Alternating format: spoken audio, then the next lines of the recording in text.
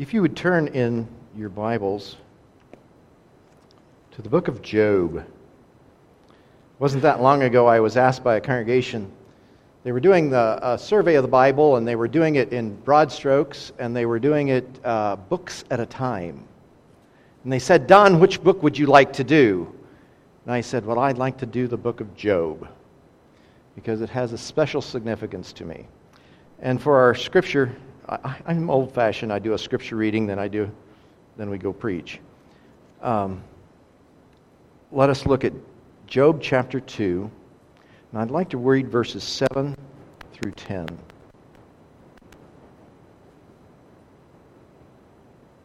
So Satan went out from the presence of the Lord and afflicted Job with painful sores, from the soles of his feet to the top of his head. Then Job took a piece of broken pottery and scraped himself with it as he sat among the ashes. His wife said to him, "Are you still holding on to your integrity? Curse God and die." God bless her. He replied, "Are you talking like a foolish woman? Shall we accept good from God and not trouble?" In all this, Job did not sin in what he said. Can a good God allow suffering? What a challenge. Now, I don't know how you've come to the service this morning. What I usually find out is when we come to this time of preaching, somebody's tire was flat this morning, or the kids made them late to church, or all of a sudden, I forgot my Sunday school help. I have to go back to the house and get my Sunday school help. Or somebody got sick that we hadn't planned on being sick today, and things change quickly. Any of that going on, Pastor? Oh, yeah. And it seems to be the normal of life, right? That's just the way life is. It seems like it has all these things, all these moving parts, and some of them don't move quite like we think they should move. And I don't know whether you're in the same boat that I am, but once in a while I get to the outside of one of those situations and I say, "Okay, Lord, did I really deserve this? I mean, really, Lord. Does this really have anything to do with what's going on?" See, in our day-to-day trials, there's always the temptation to doubt that God is looking for our best. We're sort of human that way. Job is a part of the wisdom literature of our Bible. It includes the Proverbs, the Psalms. These are wisdom that has been gleaned over the point of time, and it's part of our Bible because of that. What I think it's important for is that it points to an essential element of our salvation. Job, the book of Job, points to an essential element of our salvation. It happens to be the oldest book in the Bible, we think. We think it predates the Exodus. It has no mention of Moses. It has no mention of the law. We think it might be even predating the patriarchs, because it doesn't talk about Abraham at all. Evidence is that it probably was written during Abraham's lifetime. So we have this story in the Bible of this dude. In chapter 1, if you look, we find that Job worshiped God truly. He kept himself pure. He even sacrificed not only for his own sins, but in behalf of his children, to make sure that their sins were covered. God was so pleased with Job that he mentioned it in front of Satan. And as we look in chapter 1, we see that room where Satan and Job are together, and Satan and God are together, and he says, "So here you come in from outside, and what have you been doing?" And he says, "Have you looked at Satan? Have you looked at Job?" It's almost as if God has a certain pride at this servant that is doing so well in his worship of God. Satan counters then and says, well, why shouldn't he? You've blessed him over and over and over again. He's got everything he ever needed from your almighty hand. So why shouldn't he be worshiping you and positive towards you and giving you his worship and praise? But if you touched him, verse 9 of chapter 1, we'll just read it right out of it. Does Job fear God for nothing? Satan replied. Have you not put a hedge around him and his household and everything he has? You've blessed the work of his hands so that his flocks and herds are spread throughout the land. But stretch out your hand and strike everything he has, and he will surely curse you to your face.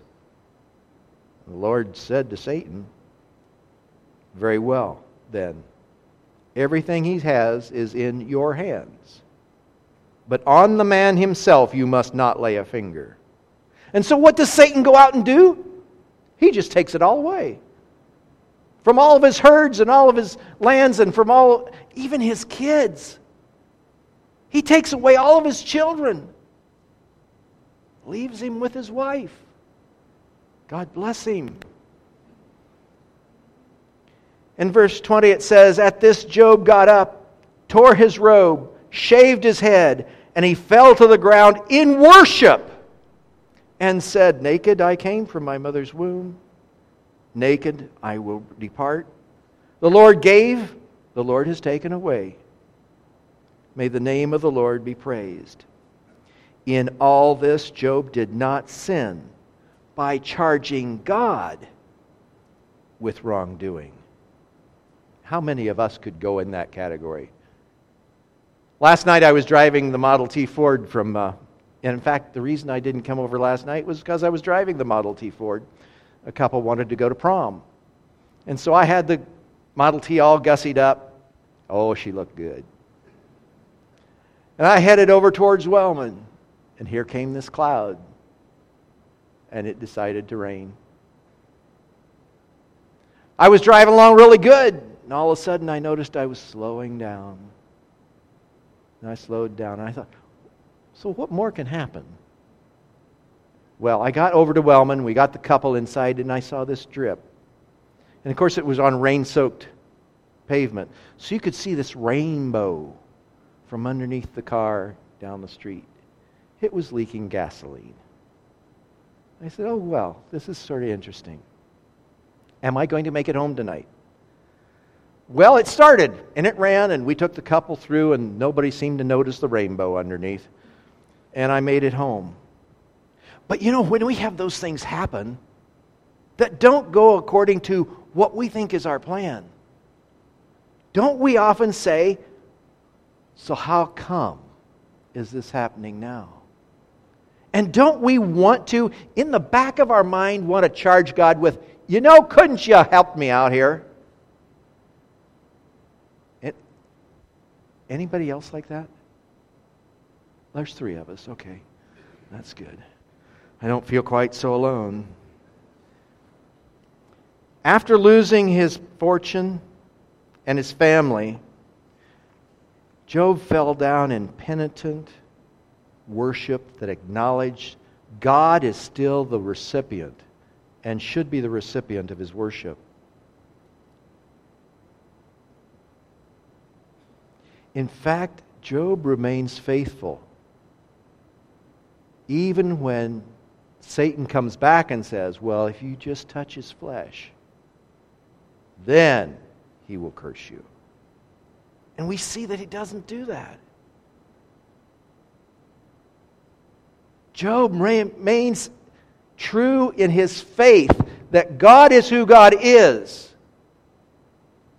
and is a receiver of our worship no matter what's going on in our life. In chapter 2, then his three wonderful friends come and join him.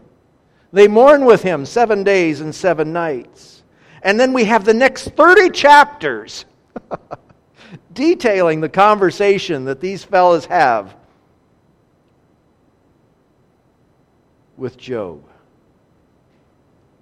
Thoughts about the economy of their relationship to God. The chapters basically lay out in a common point of view. The first said us, if you're good enough, God will bless you. How many of you subscribe to that? If you're good enough, if you do it well enough, God will bless you. Okay, good. If we sacrifice enough, God will bless you. You got some more chapter. Okay, very good. You're doing well here, Luke. How about the if-then? Anybody play in that if-then zone? Lord, if you just bless me this much, then I'll be with you the rest of the way. Or if you just intervene in this situation, Lord, then I'll follow you faithfully the rest of my days. Anybody in those tried that one out? Those are covered in those 30 chapters. I found Job in 1986. And I think I've talked about some of this before, so I hate to double it up, but it's in the sermon and it really illustrates pretty decent. We were in seminary finishing up my degree, and Charlene became pregnant. That's something about seminary, isn't it? That does that, I guess. And it was a complicated pregnancy for Charlene. She's you haven't seen my wife, have you? She's all of 4 foot 10 inches. Means she's short. And that poor lady gained 54 pounds in pregnancy. She was pregnant all that summer while I had a summer job. And we had sort of taken a hit by going and leaving a church and going to seminary. We knew it was going to be tough times and we were going to have to stretch pretty hard. So I took a roofing job. And if you've ever been a roofer, some of you have been roofers, I'm sure there's a roofer in here somewhere. I had those things that, you catch yourself during the day about 6 or 8 times to keep from falling off the roof. This is back when they had old houses with pointy roofs. I think it was a 10-12. It wasn't really all that bad, but it was enough that you catch yourself from... I did that at night. And every time I would jump and catch myself in bed, she'd wake up. And we'd have to go back to sleep all over again. In August 27th, then, Michael was born. And he was born with a defective heart, transposition of the great vessels. And so he went down to Riley Children's Hospital, and he passed away then on the 31st. We had a funeral then the next day at Silverwood. And on Monday, since it was, I'm sort of a calculator, I wanted to use all the Labor Day weekend I could. And so we loaded the casket in the back of our van, and because we lived in such a small place, we put the baby bed in there too. And I'll just always remember the picture of the back of our van with the baby bed and the casket. We went to Kansas then and buried Michael in our family cemetery. And I couldn't sleep that night after we went out. So I left the house, and I was staying at Mom and Dad's. Went out in the pasture. And I was pretty much beside myself at this point. It'd been an awful summer. It'd been an awful 8 months, 9 months. And I asked God, after all this investment I'm doing, God, how could you let this happen? How could you let my son die? And while we have the entire Bible as God's Word, He's really good with short sentences. And He said, I believe audibly, my son died too. Words of comfort from a father who'd lost a son got him back again to a father who'd lost a son. God understands. God understands. In chapter 32, when Elihu takes time to shift the focus from God to where it should, from Job to where it should be, basically, God and our response to a holy Creator and sustainer of us all. The importance of the book of Job is that it predates the law. It's not influenced by law. The relationship is between Job and God. It's very simple. This situation where Satan was able to get his hands on Job in this kind of way is simply because of the human condition of the fall.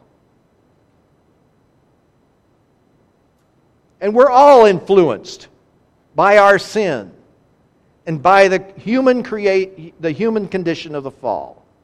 We've all sinned and fallen short of the glory of God. For us as believers, however, I believe in a God who can even use the most dire of circumstances, the most difficult of hardships, to create places of transformation for His kingdom's sake.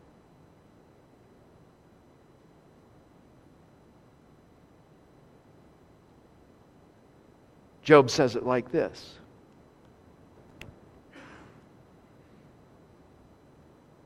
"Naked I came from my mother's womb, and naked I will depart. The Lord gave, and the Lord has taken away. May the name of the Lord be praised."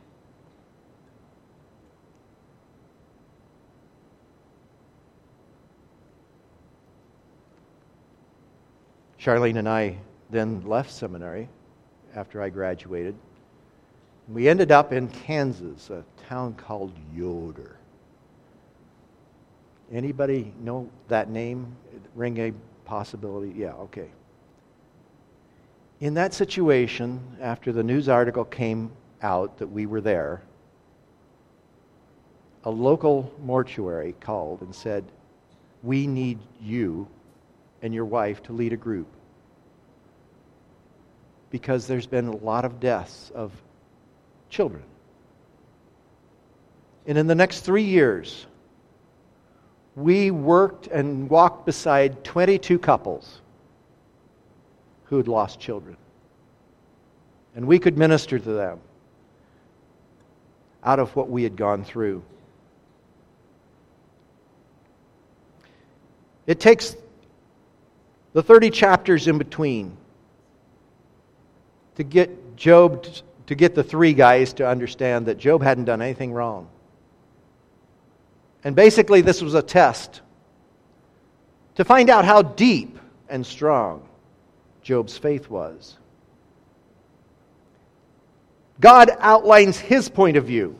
If you get some time this afternoon before you take your nap, maybe between games or whatever's going on this afternoon, read chapters 38 to 41 to get God's point of view.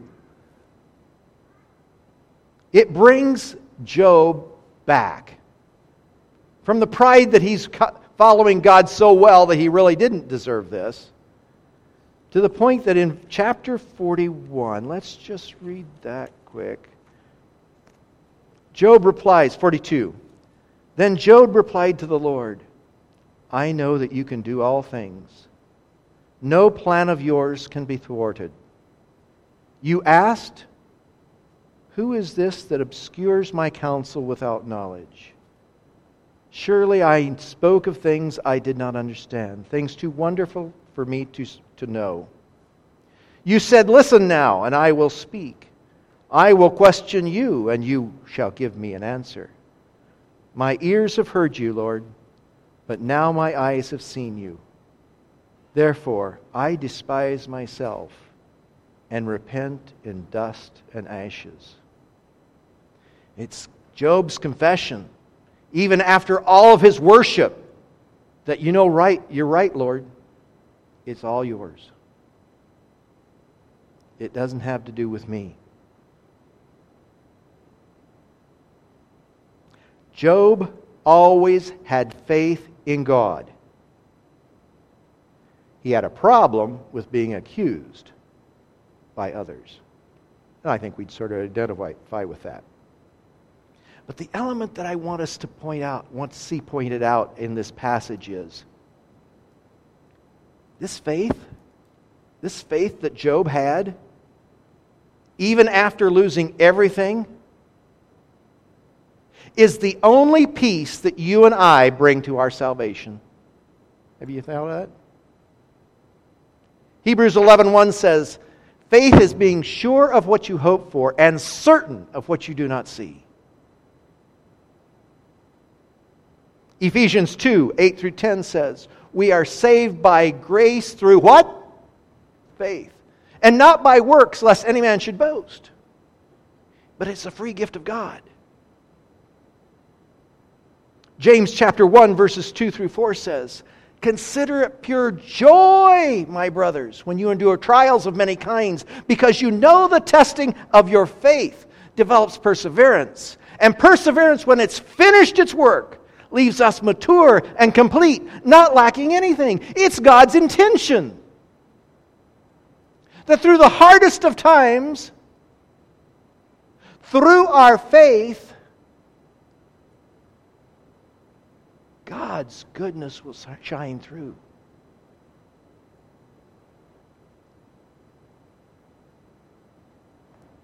And if you think that's an isolated spot, put it down in your notes to read Romans 5, verses 1-6.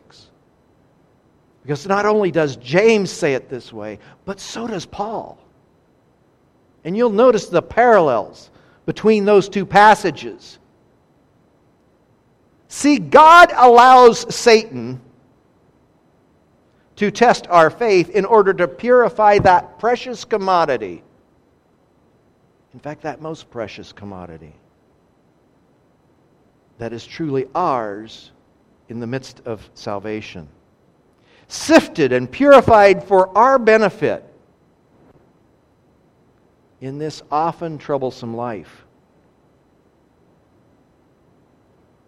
Think about those who actually gave their life because of their faith. I was thinking of the great translators. Wycliffe was one of the ones who gave his life for translating the Bible. Really, sounds like a pretty good deal, right? He wanted to translate the Bible into a language that people could understand. Really sounds like a noble mission. And the church killed him.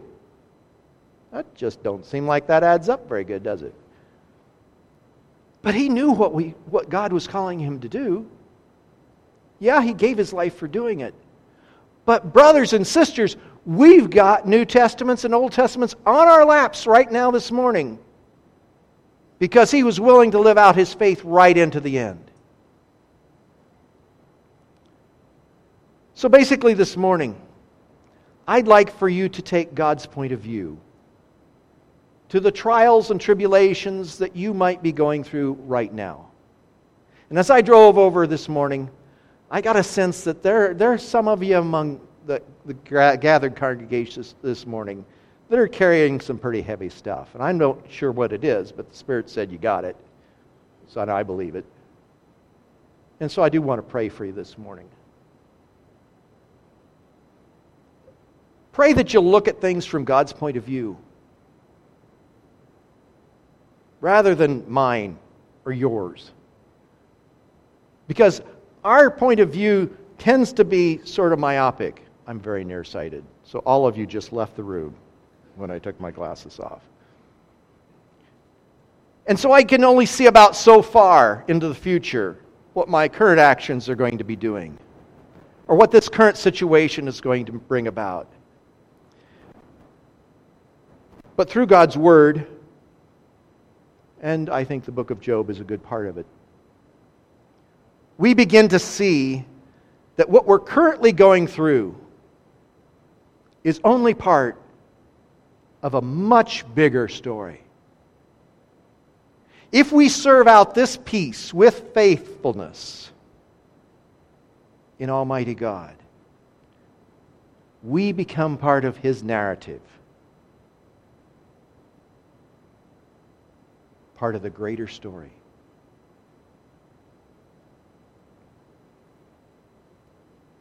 May I pray. Heavenly Father, now I'm not sure who's in the room that this might have shaken, maybe offended, maybe caused questions. But you do, Lord. I do pray, Heavenly Father, that your Holy Spirit would continue to move among us this morning as we sing and say our goodbyes, as we walk from this building into our daily lives. Reminding us that that flat tire that puts us beside the road this week, even that might have a purpose. Or that person we drive by with the flat tire might be someone we need to help. That individual who's got that heartache this morning. Tremendous loss. You know exactly what they're feeling. And Lord, you know exactly how it fits into your bigger plan. Heavenly Father, I pray by your Holy Spirit, you would reward their faith with a better understanding of the calling you're putting on their lives. Heavenly Father, continue to bless this congregation, their time with one another, and their mission in this community. We pray in Jesus' precious name. Amen.